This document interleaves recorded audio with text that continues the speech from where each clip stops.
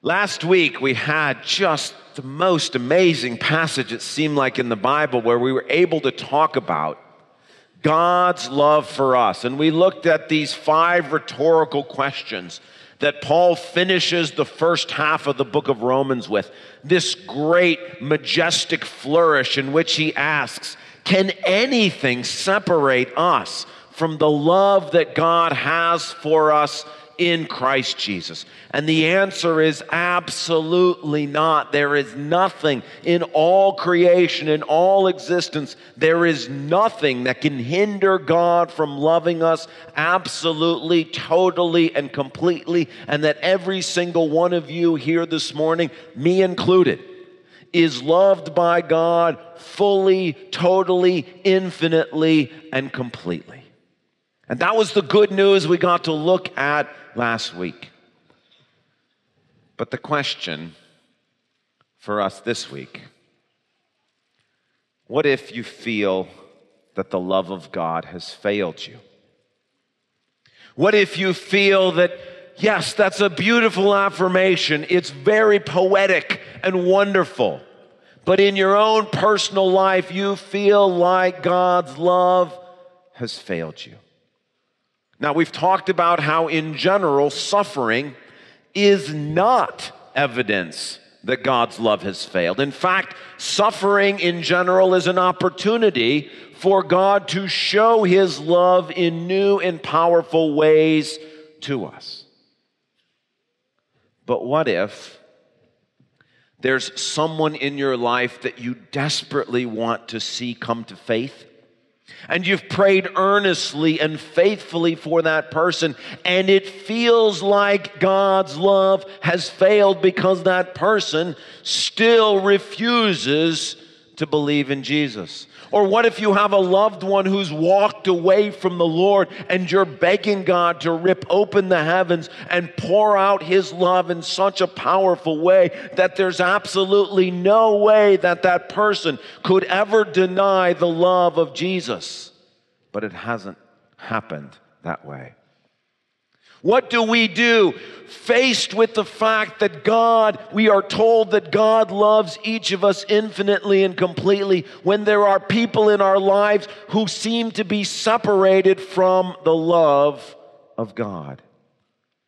Well, that's the question that Paul is dealing with in Romans 9 through 11. And he's using the example of the nation of Israel, his own people. Paul is a Jew. And he's asking the question right on the heels of this great affirmation that God loves everyone. He himself is wrestling with the question, if God loves everyone, why do the Jewish people, for the most part, why are they separated from the love of God? Why aren't more Jews believers, Paul wants to know. Why aren't my own people accepting the love of God? And so this morning, we have the opportunity to work through that question. What about when it feels like God's love has failed? Using what Paul does in relation to his own people, the Jewish people. Why do so many of them seem separated from the love of God? Now, in order to answer this question, we have to step back and discuss a paradox, a dilemma, a question that has been present in Christianity from the very beginning. And that is the question: to what extent are things happening in this world because God has chosen them to happen this way? And to what extent are things happening in this world because humans have made choices of their own free will? It's a question, a paradox, a dilemma as old as Christianity itself. To what extent are the things going on in our lives the result of God's sovereign choosing as God? And to what extent are things going on in our lives as a result of choices that we or others have made in the present or in the past? It's the question of divine sovereignty and human free will. Part of a larger question of predestination and free will. And when we look at people like many of the nation of Israel, when we look at friends or family members who have walked away from the Lord or refused to believe in the Lord, to what extent do people believe because God has chosen them to believe? And to what extent do people not believe because they have chosen not to believe? Well, today we're going to look at that question, that paradox, that dilemma in Romans chapter 9 through 11. So please take a Bible and turn to begin in Romans 9. It's page 917 if you're using one of the Bibles that you may have picked up on your way in.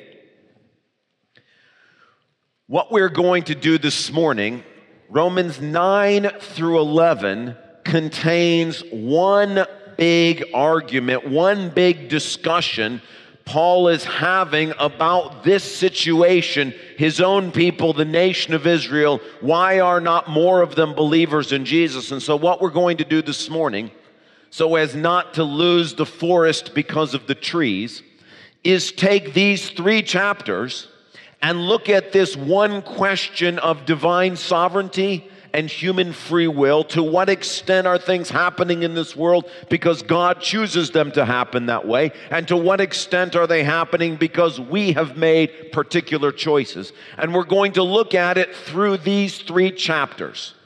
In subsequent weeks, we are going to come back to each one of the chapters and spend more time looking at some other messages that are present. But today we're taking the whole thing all at once and asking, how is it that these things, divine sovereignty and human free will, work together? And the question is, for those who don't believe, for those who've walked away from the Lord, and whether that's at an individual or on the scale of a country or whatever it may be, are things the way they are because God has chosen them to be that way, or because humans have made particular choices? We begin in Romans chapter 9. Paul says, I speak the truth in Christ. I am not lying. My conscience confirms it through the Holy Spirit. I have great sorrow and unceasing anguish in my heart. For I could wish that I myself were cursed and cut off from Christ for the sake of my people, those of my own race, the people of Israel. Now catch the context of where Paul is saying this. He's just gotten done in Romans 8 with talking about how magnificent God's love is for us, how unstoppable, how powerful, how wonderful God's love is. But he also reveals that despite the fact that God's love is so infinitely strong towards him, he still has deep sorrow and unceasing anguish in his heart. And maybe some of us are here today in the face of God's love, in the face of the fact that God's love is so wonderful and so great. That doesn't mean that all anguish and sorrow is gone yet. That Paul himself, even with the fact that God's love is so beautiful and so powerful, is still struggling mightily with things going on in this world. He's still looking around at people that he knows, that he cares about, his own people, the Jewish people, and he is in deep anguish over them. And so it's okay if there are things in your life that are causing you deep anguish and great sorrow. It's okay to, on one hand, proclaim the news that God loves totally and completely and infinitely, and still be face to face with the fact that in this world there are some very hard things, there are some very difficult things, there are some things in which we say, but why won't that person believe? Why can't God get through to that person? And look around and have deep anguish in your heart. That's where Paul's at. And that's okay to be there. But the question is, why? Why are things the way they are? Well, Jump down to verse 10 of Romans chapter 9, and let's hear Paul's initial answer to the question, why aren't more Jewish people Christians, Paul is asking. Not only that, verse 10, but Rebekah's children were conceived at the same time by our father Isaac. Yet before the twins were born, or had done anything good or bad, in order that God's purpose in election might stand, not by works, but by him who calls, she was told, the older will serve the younger. Just as it is written, Jacob I loved, but Esau I hated. What then shall we say? Is God unjust? Not at all. For he says to Moses, I will have mercy on whom I will have mercy, and I will have compassion on whom I will have compassion. It does not, therefore, depend on human desire or effort, but on God's mercy. For Scripture says to Pharaoh, I raised you up for this very purpose, that I might display my power in you, and that my name might be proclaimed in all the earth. Therefore God has mercy on whom he wants to have mercy, and he hardens whom he wants to harden. Now, those are some very difficult verses. We're not going to go through. There are explanations for lots of things going on in those verses. But we're simply trying to get the answer to the question, why are there some in this world who don't believe? And the initial answer that Paul gives seems very clear. It's because God has chosen it to be that way. Lots of questions of what's going on here, but the general sense, as hard as it may be, is clear. God chooses to have mercy on some. He chooses to harden others. And Paul's asking the question, why are there some Jewish people who have not accepted Jesus as the Messiah? And as he dives into this question, he talks about the fact that God is sovereign, that God makes choices based on his own will. God chooses to have mercy. God chooses to harden. God chooses to do what God chooses to do. Now, we could keep reading in Romans 9, but I'll tell you the answer doesn't change, and the verses don't get any easier. But turn over now to Romans 10. Romans 10, verse number 1. Brothers and sisters, my heart's desire and prayer to God for the Israelites is that they may be saved. So Paul's still discussing this same question. Why aren't there more people from the nation of Israel who have accepted Jesus as Messiah? And he says that it's his desire, and not just his desire, it's his regular prayer that they would come to faith. Now, why, if it is all a matter of God choosing, would Paul still be praying earnestly for Israelites to come to faith? Because whatever Paul has said in Romans 9, which again, although hard, is clear, things are the way they are because God has chosen for them to be that way. Whatever he said in Romans 9 has not finished answering the question yet. And so we're still on the topic of why aren't more people of the nation of Israel believers. Paul continues in Romans 10 with that very question. Let's hear the answer in Romans 10. Keep going, verse 2. For I can testify about them that they are zealous for God, but their zeal is not based on knowledge. Since they did not know the righteousness of God and sought to establish their own, they did not submit to God's righteousness. Christ is the culmination of the law, so that there may be righteousness for everyone who believes. Moses writes this about the righteousness that is by the law. The person who does these things will live by them. But the righteousness that is by faith says, Do not say in your heart, who will ascend into heaven, that is, to bring Christ down, or who will descend into the deep, that is, to bring Christ up from the dead. But what does it say? The word is near you.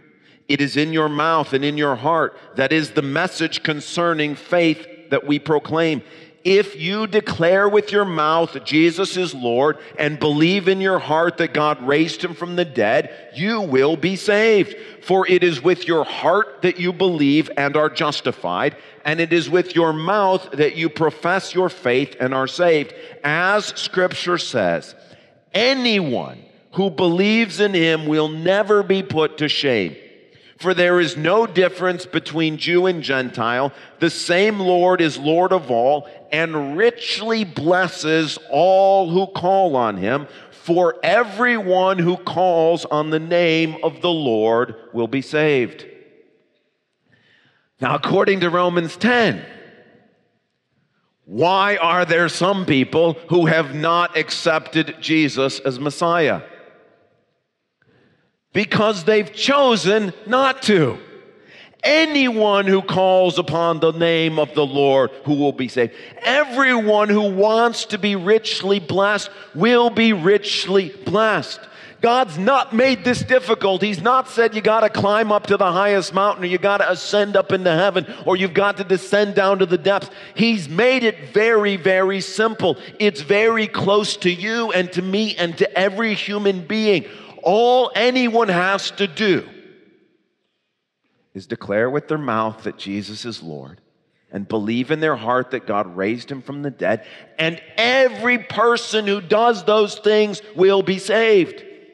And the answer, according to chapter 10, why are things the way they are, is because humans have chosen to make the choices we've made.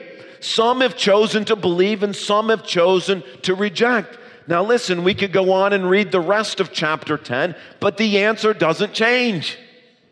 God's message has gone out into all the world. God has raised up people and sent them all over the world to proclaim the message that Jesus is Lord, and every single person who hears that message and chooses to respond is saved. And everyone who hears that message and chooses to reject is not saved. And according to Romans 10, things are the way they are because humans make the choices that you and I make. Keep going in Romans 11. Still not done, still the same question. All that's been said in Romans 9 and all that's been said in Romans 10 hasn't fully answered this question yet. Why are there some people for whom God's love has not reached them?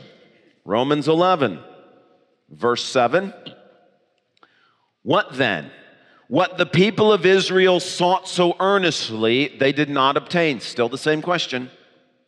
The elect among them did, but the others were hardened. As it is written, God gave them a spirit of stupor, eyes that could not see, and ears that could not hear, to this very day. And David says, may their table become a snare and a trap, a stumbling block and a retribution for them. May their eyes be darkened so they cannot see, and their backs be bent forever. According to this section in Romans 11, why are things the way they are? Because God has chosen for them to be that way. That here again we have language about God hardening, about people's eyes being blinded. And according to these verses, why are there some who are not receiving God's love in the same way that you or I might be? Because of choices that God has made. Not done yet. Keep going in verse 11. Again I ask, so still the same question. Did they stumble so as to fall beyond recovery? Not at all. Rather, because of their transgression, salvation has come to the Gentiles to make Israel envious. But if their transgression means riches for the world, and their loss means riches for the Gentiles, how much greater riches will their full inclusion bring? I am speaking to you Gentiles, inasmuch as I am an apostle to the Gentiles. I take pride in my ministry. in the hope that I may somehow arouse my own people to envy and save some of them. For if their rejection brought reconciliation to the world, what will their acceptance be but life from the dead? Paul's trying to make his fellow countrymen envious so that they will stop rejecting Jesus and begin to accept him. Jump down to verse 22. Consider therefore the kindness and sternness of God. Sternness to those who fell, but kindness to you, provided that you continue in his kindness. Otherwise, you also will be cut off. And if they, meaning the Jewish people, do not persist in unbelief, they will be grafted in, for God is able to graft them in again. What does it sound like from this section of Romans 11? Why are there some Jewish people who do not believe that Jesus is the Messiah? Because they've chosen not to believe. They're persisting in their unbelief. Now, what are we supposed to make of this? Has Paul lost his mind? How is it that in Romans 9, it seems very clear that things are the way they are because God is doing the choosing? God is hardening. God is choosing to have mercy. He's in complete control according to Romans 9. In Romans 10, it seems 100% up to you and I that everyone who calls upon the name of the Lord will be saved, that God's message has gone out into the whole world. All day long, God is holding out his hands to a stubborn and obstinate people who are themselves making choices. In Romans 11, it's both. And that, I think, is the answer.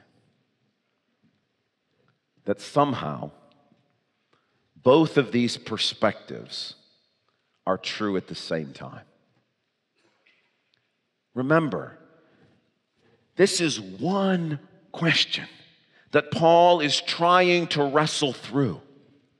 And what he's doing is he's presenting two perspectives on the same event. And that from one point of view, from one perspective, things are the way they are because of the sovereign choices that God is making. But at the same time, from another perspective, things are the way they are because of the choices, the free will choices that you and I are making. This idea that somehow both of these things are going on at the same time fits with other passages of Scripture as well. Paul referenced Pharaoh and the story from Exodus. And it's true that in Exodus 9, verse 12, which I think is the phrase that Paul is at least alluding to, but the Lord hardened Pharaoh's heart, and he would not listen to Moses and Aaron, just as the Lord had said to Moses. That sounds like Pharaoh is not believing because God hardened his heart. But if you keep reading in Exodus chapter 9, you get to verse 34. When Pharaoh saw the rain and hail and thunder had stopped, he sinned again. He and his officials hardened their hearts. So in Exodus 9, you have both as well. In fact, very interesting. If you take the English word hardened and look it up wherever it shows up in the NIV, it shows up 32 times. 16 times, God is the one who is doing the hardening. 16 times, humans are the ones who are making the choice. It's dead even. 16 and 16. 1 Peter chapter 2. They stumble because they disobey the message. That's a human choice to disobey the message, which is also what they were destined for. Divine sovereignty. Same verse. Acts chapter 2. Peter preaching about the crucifixion of Jesus. This man was handed over to you by God's deliberate plan and foreknowledge. What is that? That is predestination. That is God's sovereignty. Jesus was crucified because God the Father chose for it to happen that way. And you, with the help of wicked men, put him to death by nailing him on a cross. Why did Jesus die? Because God chose for him to die, and humans chose to put him to death. This is actually the consistent witness of Scripture. Paul's not lost his mind. He's doing the same thing that was going on in Exodus and in Acts and in 1 Peter. The idea is that both of these things are true at the same time. That all of the things that are going on in this world, from one perspective, are the result of God choosing, predestining, foreknowing, acting in a certain way, and at the same time are happening because humans are making choices with their own free will. Now, how do you make sense of this? Well, let me give you a couple of analogies that might help. Think about the institution of marriage. Maybe you're married. You obviously know people who are married if you're not. If you think about your marriage, if you're married, how did you get married? Did you choose your spouse? Or did your spouse choose you? Did you pursue your spouse and therefore she chose you? Was she or he attracted to you and that's why you chose them? How did you get to the point of being married? Didn't both of you have to choose? Didn't both of you of your own free will have to make a choice? Yes, it's true that one of you may have been attracted first. Yes, it's true that it might have dawned on one of you first. But listen, if you ever hear a married couple tell their story of how they got married, you hear two different stories, don't you? Why? Two different perspectives on the same event.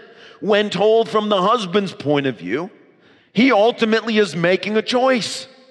When told from the wife's point of view, she ultimately is making a choice. Two perspectives, one event. Another analogy.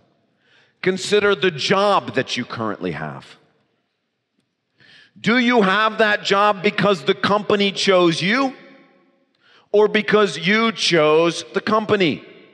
Maybe they put ads on the internet, or they connected you through, found you through LinkedIn, or somebody helped you find this job. They pursued you, but you still had to choose to work there, right? Or you may have been out looking for a job and you're trying to find one, and you went to the company and you knocked on doors and you tried to make it happen. You pursued the job, but they still had to choose you, right? Somehow both of these things had to happen. In order to have entities with free wills, both people have to choose. And the idea is, how does anybody become a Christian? God has to choose them, and they have to choose Him. There is no one who is a Christian whom God did not choose and who did not choose God. And what Paul is doing in Romans 9 through 11, he is working through this event from two different perspectives. And from the perspective of God, God most definitely is sovereign and makes choices and does things in accordance with how He wants to do them. But at the same time, humans have absolute free will to choose God, that all day long God is keeping His hands extended, that anyone and everyone who calls upon His name will be saved. So what should we do with this teaching? That somehow the things that are going on in our lives are both a result of God's sovereign choices and a result of the choices that you and I make? Here's the application. You and I should do what Paul is doing in Romans 9 through 11, meaning If there's a question in your mind or a situation that you're thinking through in which it appears as if God's love has failed, if there's someone that you care about deeply who is not a believer, if there's someone who's walked away from the Lord, if there's some situation that you're going through that you think, how in the world did I get in this situation? If you're in the middle of a valley right now and you hear Romans 8 say God loves you infinitely, totally, and completely, and you say, but I still have anguish in my heart, I still am perplexed by what's going on in my life or in the lives of others. If you have a situation like that, do what Paul did, which is essentially wrestle through that situation from both perspectives. Start with, what might God be up to in this situation? How might this situation be a result of God's sovereign choosing? How might this situation be a result of a bigger plan that God is executing in this world and in history? And then work it through from the human perspective. How might this situation have been a result of choices that people made, choices that you have made, choices that others have made? How might this situation that is causing you anguish in your heart be a result of sinful choices? And then go back through it again from God's point of view. How might God be using those choices and those things that are happening as part of the bigger plan that He's trying to work out to bless you and to bless all people in this world? And then go back through it again, thinking through, how might things be different if humans will make different choices in the future? If you'll make different choices in the future, or others will make different choices in the future. This is what Paul is doing in Romans 9 through 11, and it's not just an interesting intellectual exercise, it's a model for dealing with difficult things where it looks like God's love has failed. You will find more scripture quotes in Romans 9 through 11 than almost any other passage in the Bible. Why? Paul is wrestling with what's going on.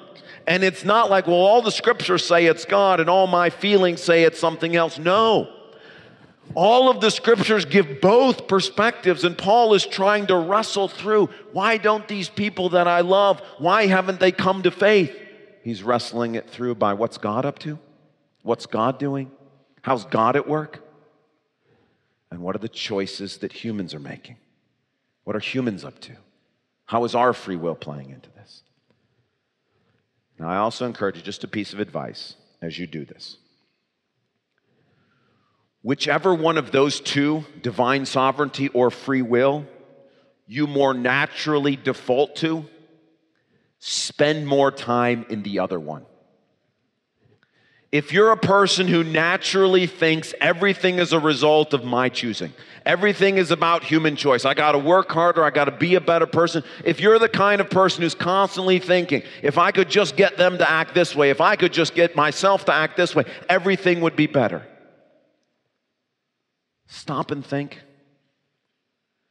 Why might that difficult child that you have be a result of God's plan? And not just potential failings of you or the educational system. Or maybe that child is a result of something bigger that God is doing. Maybe that child and the difficulty you're having with that child is an expression of God's love to you. Think it through from the divine sovereignty perspective.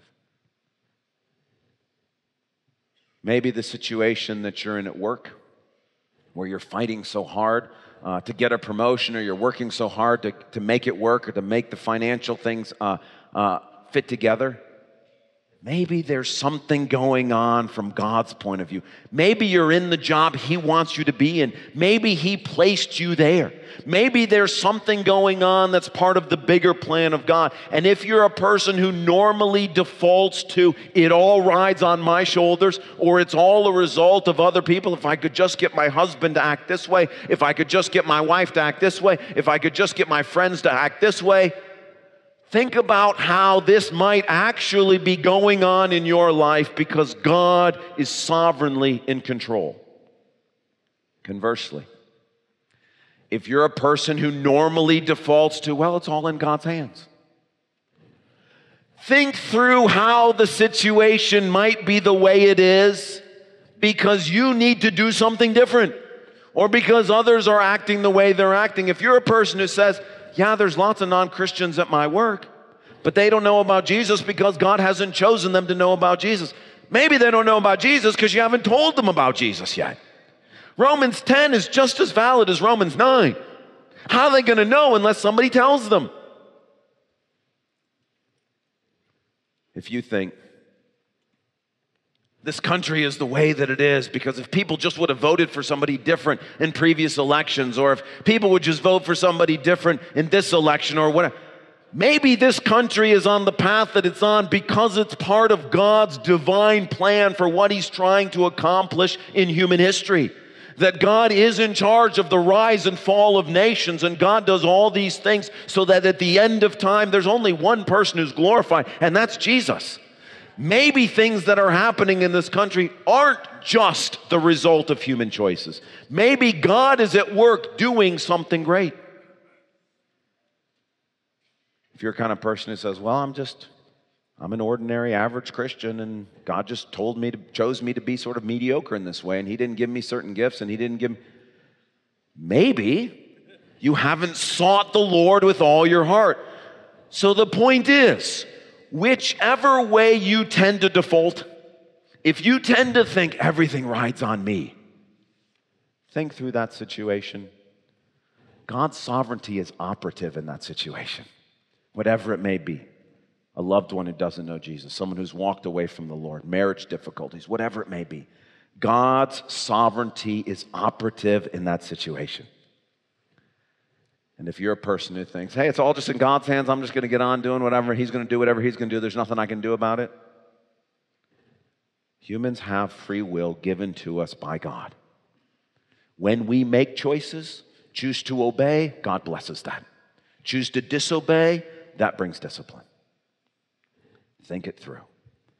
Now, one final sort of encouragement to you at the end of this sermon.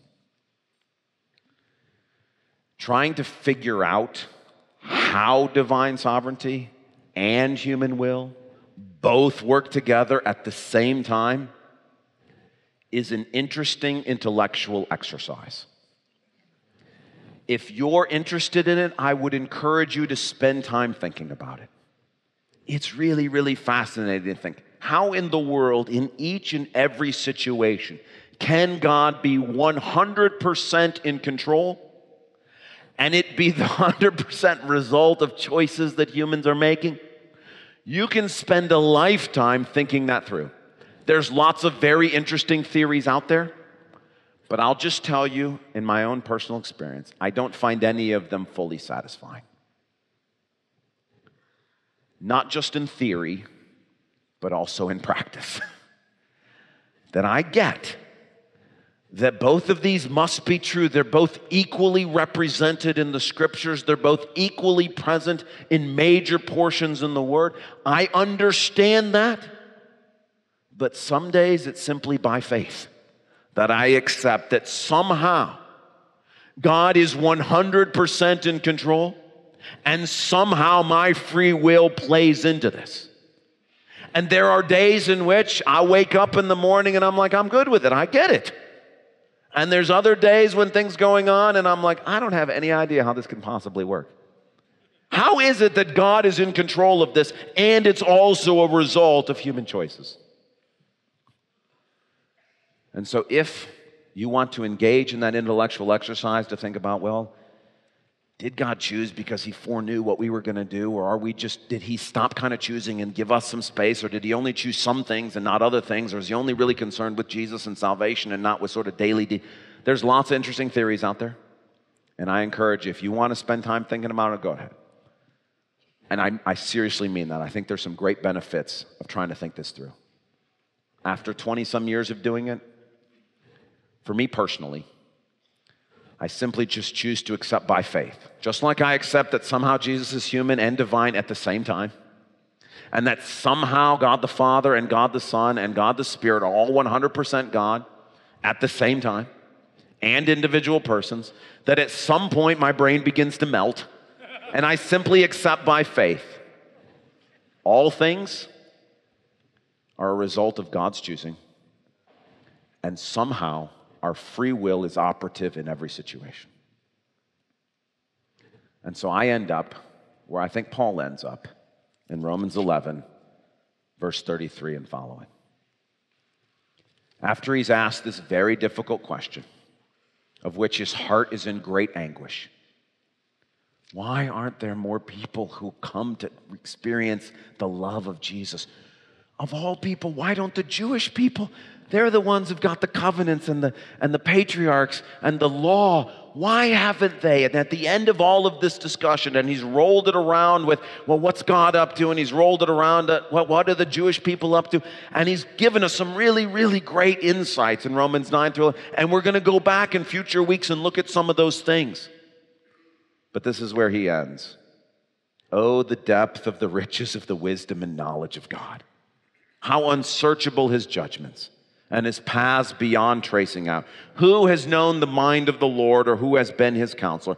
Who has ever given to God that God should repay him? For from him and through him and for him are all things. To him be the glory forever. Amen.